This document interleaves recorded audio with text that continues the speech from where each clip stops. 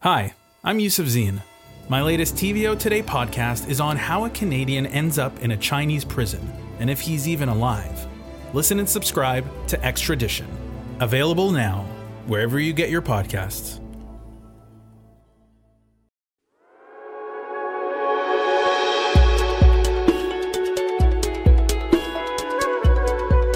Welcome to This Being Human.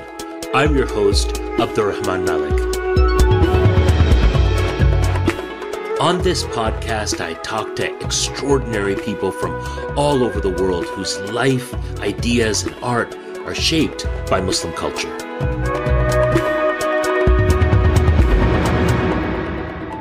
I don't believe in history that much, but I love it.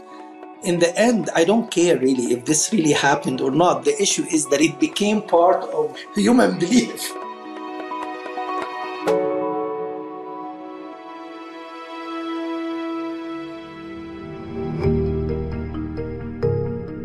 A running theme in Wael Shawky's work is how history is shaped by the people who tell it, that we choose to interpret the past in a way that suits us at the moment.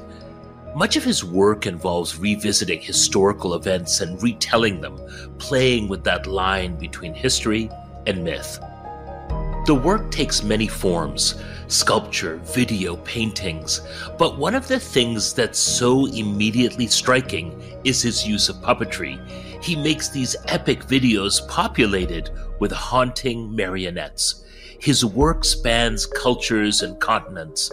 Cabaret Crusades tells the story of the Crusades from an Arab perspective. More recently, his video, I Am Hymns of the New Temple, set in Pompeii, explores creation myths in the town that was famously destroyed by a volcanic eruption 2,000 years ago.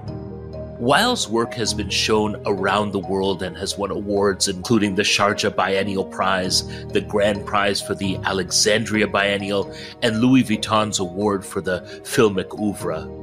Wael Shawky joined me recently on a call from his studio in Alexandria, Egypt. He was bursting with energy, ideas, stories, and some nerves. Very tense, yes.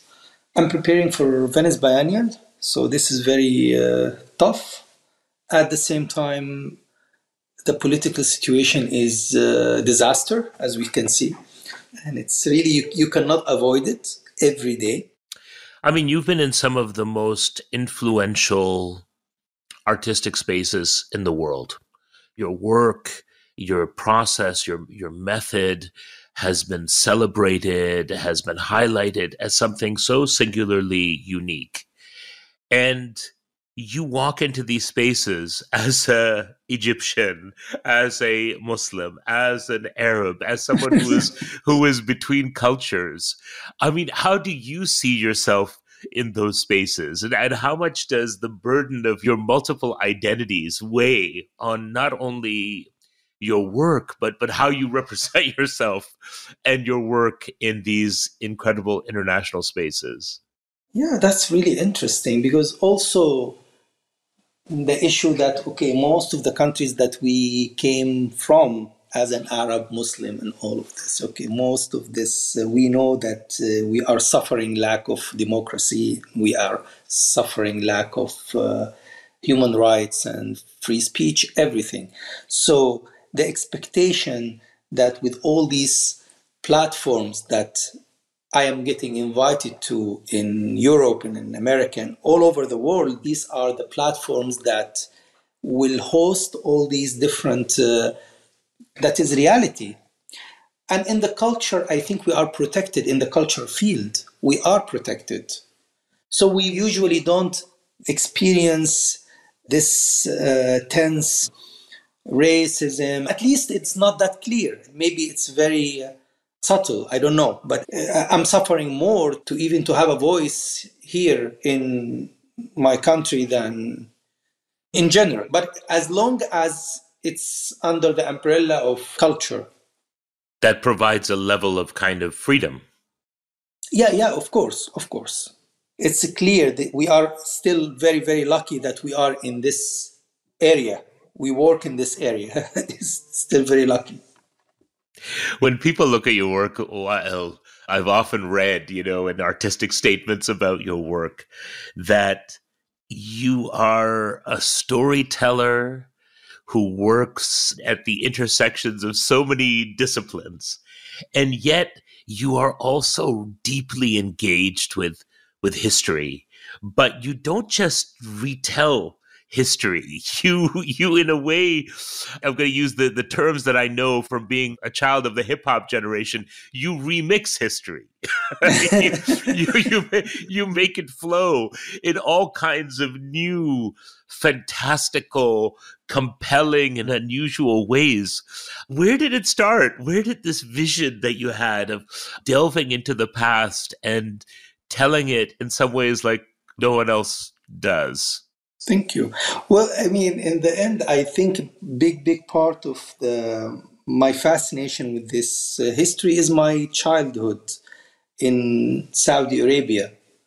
I lived in Mecca, which is, of course, That's incredible. the place or the hub for everyone, and it's in fact it was very cosmopolitan place in a very, I mean, okay, very different way when we describe cosmopolitan maybe today.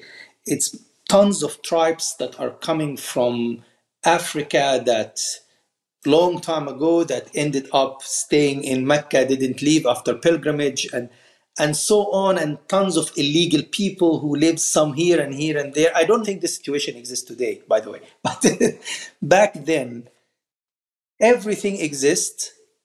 At the same time, the society itself is very tribal and very rigid, very strong. In my school, half of the class are Yemenis and the rest are Saudi. Yeah, so how to mix between this situation? And also for me personally, I was a stranger. Mm.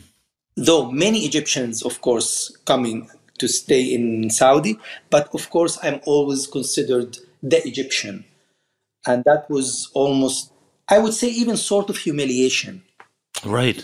Yeah, sort of. I mean, nothing's clear, but this is the idea. But in any case, the idea that I'm coming, of course, from Egypt, so this is already the background of this, the people that are much more educated, well educated, most of the teachers and all of this that are in Saudi are coming from Egypt. At the same time, it's an agricultural society. And the other side is very dry, tribal, Bedouin society. So adding on this, the mix of this modernity that is coming from America. And I think I always connect everything to this moment, honestly, to this moment of childhood. The idea of this Bedouin that bare feet and basically sometimes he is riding a donkey and he has the Cadillac in front of his place. This mix is very fascinating. I love the idea that the way that you saw the world was as things mixing, because in fact, your artistic practice is exactly that, isn't it? You work in all kinds of mediums, they all mix together. It's quite remarkable, actually. It's painting and wood sculpture and film. And of course, one of the things that is so powerful, compelling, and also surprising about your work is the use of marionettes. And the marionettes are so incredibly beautiful and yet also sort of otherworldly. You have to tell me, how did you become interested in marionettes, and why in some ways have they become such an important part of your artistic practice and your work? I was just, I think, very lucky with this idea of the marionettes. I believe it started with reading the book by Amin Malouf, Crusades Through the Arab Eyes. I was starting just to make the research in the beginning, but when it came to this book, the book is more like a guide for me. I didn't use it for the script.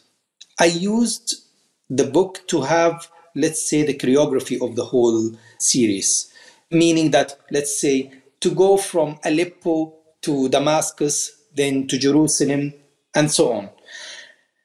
That's why I always feel that I'm more like a translator. I translate the topic into a new readable form This is how I felt. It needs to be translated through the marionettes. Well, the marionettes, of course, it was developed according to the topic.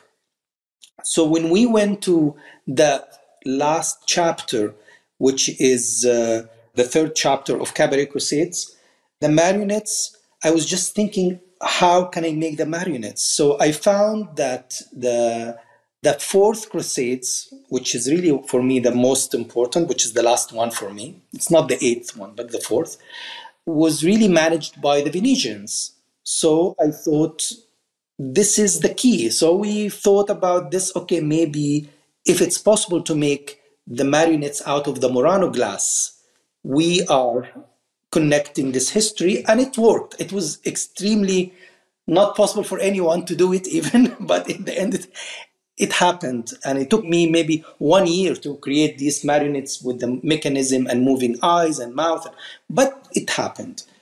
And then something very interesting also was part of this, which is the book Jose Saramago, The Gospel According to Jesus Christ, where part of this book was describing Jesus Christ speaking to God and asking God, why are we making that fragile as human beings? Why this human mind is present inside a body that with one accident ends?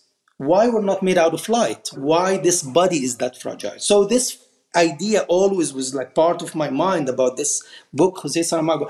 Okay, so that means the fragility of the glass, when you see all this story made out of the glass and the marionettes and the Venetian, so that combination, let's say, is making the film. The use of the Venetian glass is stunning, Wael. And the fact that these puppets move and they interact and you're telling stories through it actually kind of take us into history, but out of history at the same time. And I feel like you do that a lot. You take us into history and then you take us out of it. And in a way, the title that you gave to the series, Cabaret Crusades, seems to sort of represent that, right? We're both witnesses to history and we're also sort of interpreters of it, isn't it? Yes, absolutely. The title was also very important when I started this. I also feel that it was important to present also my point of view about history, that of course I don't believe in history that much, but I love it. Okay, I know I deal with it as human creation, and usually it's the idea of cabaret is like it's connected to entertainment, connected to, yes, people are sitting, the audience in one place and the history is played in one other place. And also the idea of the word cabaret also as the gathering for people to speak about politics. So all of this, I believe, also is connecting to the word Cabaret Crusades. You say that you don't believe in history, Wael. Explain that to me. Talk me through what that means. Yeah, of course. I mean, for the moment, for example, for Venice, I'm trying to make something very much more minimal, let's say, for Venice, but speaks about the incident. Okay, it's the date of 1882, which is the date of the British occupation of Egypt, for example. But when you read the history, we have the history that we have at school, of course, which is what we have. It's not really, they didn't change it that much. But in every part, there is always doubt. Is this person really said that or not? In the end, I don't care really if this really happened or not. The issue is that it became part of the human belief around me. It's like, maybe it didn't never happen, but they really believe it now. You know, it sort of says something about the power of the story, right? More than the power of history. The story is the thing that drives us, not necessarily the historical fact, because this is a theme that emerges in your work, that history isn't fixed, but rather something that is, as you just described, malleable and multiple. It's like multiple truths and realities existing at the same time. Yes, of course. even when I started, for example, Cabaret Crusades is not the first thing that I work with the history, of course, before, but Cabaret Crusades was really, of course, more mature for me to deal with this topic. But when I started, this was also the starting of the revolution in Egypt. Whether we call it revolution or the Arab Spring or whatever, something that failed completely, unfortunately. So this is a clear example for something we all lived in the streets of Egypt. We had hope and we made everything, and in less than 1 year, they managed to change all the truth. Even for people who lived the event within 1 year. So when we talk about a history that it's going back to more than 1,000 years ago, it's very interesting when people like really believe that this is exactly what happened. Nice, but I don't know how, really. I have no idea. Do you think anyone is reliable? If narrators are ultimately telling stories and interpretations of what is happening around them, do you think anyone is actually reliable? Well, I mean, of course, but it's everything is relevant. I don't know. I mean, in the end, it's difficult to say that. I'm coming from a religious background, and I do have sort of belief in good and bad, and I do have this type of belief. I'm brought up this way. It's sort of in our DNA, isn't it? Yes, exactly. I mean, part of it because of my study in Mecca, but also other part because of my personality. It happened this way. So I do have belief in this. But in the end, it's how can you translate this into artwork? This is another thing.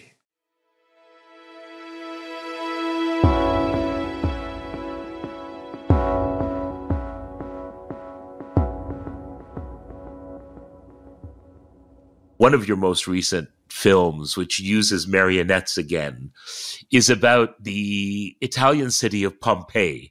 And the project is called I Am Hymns of the New Temple. Now, Pompeii is, of course, now a bustling and vibrant city in Italy that was once buried during a volcanic eruption, several thousand years ago. Tell me, why did this story capture your imagination, and how did you tell the story of Pompeii 2,000 years later? That was also one of the most beautiful experiences I had. So it came, of course, with different negotiations. I think it was in the beginning an invitation for me to make a proposal for something.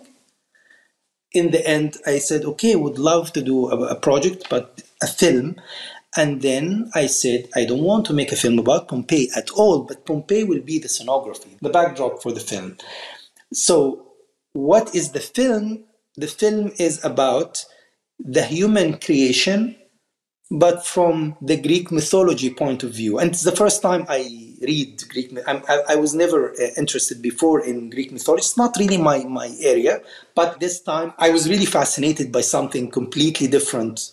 When I started to read and find the links between what's happening inside the Greek mythology, from what happened, how did this world constructed from nothingness, from chaos, until it became what we have, not today, but let's say 2,000 years ago. And how you see the links between these stories inside and the Islam and Christianity and Judaism and all of these different parallel stories. Everything has a link in what we live today. Yeah, so I was also trying to make something more with human beings, but marionettes at the same time. So it becomes more like it's human, but not complete yet. It's like more like the face doesn't have any expression. It's just one expression, and it's just also moving itself, which is something I always loved in the previous films also, when I was working with kids or marionettes. And this time in Pompeii, it was more like masks. Everything is covered. When you don't really have drama at all. It's like really a way to erase drama from everything and just to try to look at the topic, as you're saying, that the topic and the story itself is becoming the most important. And of course, everything is becoming like one thing. Music, mask, everything is one thing. Nothing is complementary. It's just like the whole thing. Drama. In this time, for Venice Biennial, I decided to make it a bit different, and I call the film drama. So I think I'm using the opposite. Let's try. I don't know if it will work, but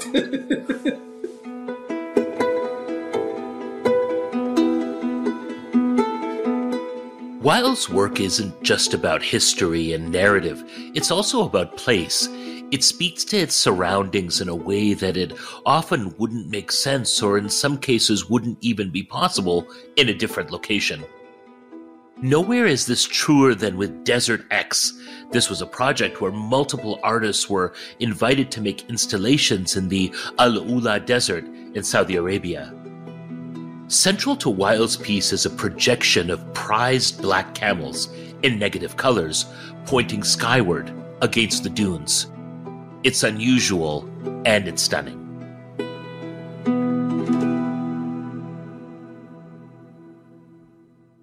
it was also something very, very minimal. I like to say minimal because this is not part of my work, but when I make it, I'm so proud. Wael Shawky is by nature a maximalist. So when you are minimalist, it's like a special day. It's like a special occasion. I totally get that. So that was another project somewhere I was invited to try to make some. Anyway, I was always also, because of my background about this golf and nomad society and all of this, that was always part of my search and interest. I went to Abu Dhabi. I can't remember the date really. I believe that was maybe more than 10 years ago or something. I went to Abu Dhabi and I made a film of herds of black camels. These black camels are extremely expensive, and people like really some sheikhs, and not only in Abu Dhabi, but in United Arab Emirates, in Saudi, and in the Gulf in general, this is like wealth.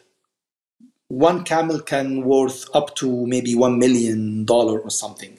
Wow. Not in certain camels. Black camels are rare and they're like incredibly beautiful. And sometimes they just have these herds just walking and like this, and they film it. And so I just decided just to film the camels as like a different form of beauty and wealth. And it has many layers in it, just the camels by itself. Anyway, these black camels particularly are coming originally from Saudi. Let's say they import these camels from Saudi, and then they grow in United Arab Emirates, and it becomes like a sort of like different types of showing wealth. Okay, showing wealth. When I went to Saudi, I decided to take this film and project it on the mountain, very, very large scale, and then invert the image. But in any case, it's just like it was, again, a way to try to bring back this homage of the camels that came originally from Saudi to Abu Dhabi, to bring them back into the mountain of Saudi in Al-Ula. You brought the Bedouin nomadic caravan history of those deserts back to the desert through images. Yeah, it's something really. There are some TV channels, for example, in United Arab Emirates, just like you look at the camels walking in the desert. That's it. And there are sometimes you just type this Bedouin music on it, and you just look at this. It's interesting to see that. That's fascinating. But also, like, people want to connect with something that is in their, I guess, in their kind of historical, spiritual DNA and soul, that this connects them back to the things that are essential, especially when you think about the Gulf as being a place that's now shiny and built up and uber modern. And it could be, it's Abu Dhabi or Dubai or wherever, but it could be anywhere in a way. And it's interesting how people return to the things that really speak to them, define them. Sure. Tell their story. Well, this has been such a pleasure. And just before we sort of wrap up, I have to say that I feel so privileged to be able to speak to people like you, and I find it so incredibly heartening and inspirational. And as I hear you speak, there's in your voice, there's this there's two things I feel. There's an incredible passion to what you do and an energy, but also a sense of desire to explore and to find things and connections that haven't been found before, a kind of an urgency in your voice and in the way you describe your work. What is going on in Wael Shawky's soul that is driving both passion and urgency? Well, yes, it is true. I'm fascinated by, I don't know, I mean, part of Cabaret Crusades, for example, when we were making, I was trying to build, this is the second part, for example, when I was building the marionettes out of the ceramic. I was invited to make this in a city in France called Auban, close to Marseille. Well, okay, again, with the research, I found that this city has history in making something called santons. Santons is a figurine like this size that they put inside the churches that tells the nativity stories of Mary, this whole stories. So it was fascinating. Okay, let's try to work with these artisans. Working with artisans for me is extremely important if I find good artisans, that they are really connected to history and connected to certain type of folklore or to certain type of part of the history. So part of this history, which is pure European Christian history, if you can make them build marionettes instead of this figurine in ceramic that tells the story of the Crusades, but from the Arab point of view, like shifting everything, while with this traditional Christian European method, artisans, I believe you can reach something always different, like with this mixing. The passion comes from connecting things together. So it's a translation.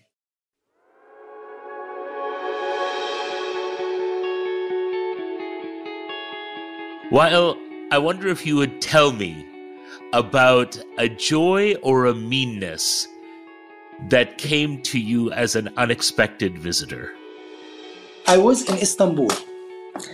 Okay, very fascinated I was reading a lot in Sufism during this time in Istanbul. That was a long time ago during my work, The Cave, that was 2004. And during this time, a lot of reading in Sufism. Of course, main thing was Jalaluddin Rumi. And I started to believe really of the idea to be, they call it what, like receptive, like that you don't take actions, basically. That you just follow the signs. When I finished, it was on 7 months in Istanbul, I decided to go visit a place called Diyarbakir in Turkey. I went to the airport, I was just waiting for the flight and waiting inside the gate, and then the guy told me that I missed the flight. Okay, believing in the signs, I said, okay, that's a sign, I don't have to go.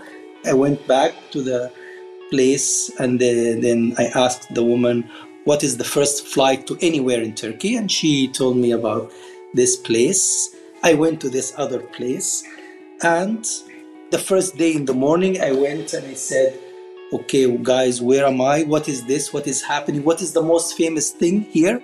They said it's the shrine of Jalaluddin Rumi. That is so beautiful, Wael. We end up at the places where we need to be.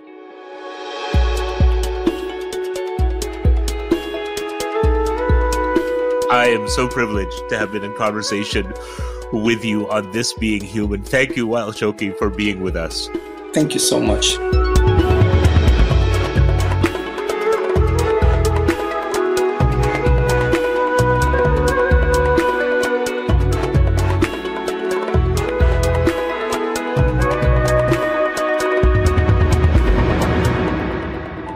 Thank you for listening to This Being Human. We'll include some links to Wael Shawky's work in the show notes. This Being Human is produced by Antica Productions in partnership with TVO. Our senior producer is Kevin Sexton. Our associate producer is Emily Morantz. Our executive producers are Laura Reguer and Stuart Cox. Mixing and sound design by Phil Wilson. Our associate audio editor is Cameron McIver. Original music by Boombox Sound. Shawky is TVO's managing editor of digital video and podcasts. Lori Few is the executive for digital at TVO. This Being Human is generously supported by the Aga Khan Museum. Through the arts, the Aga Khan Museum sparks wonder, curiosity, and understanding of Muslim cultures and their connection with other cultures. The museum wishes to thank the Hillary and Galen Weston Foundation for their generous support of This Being Human.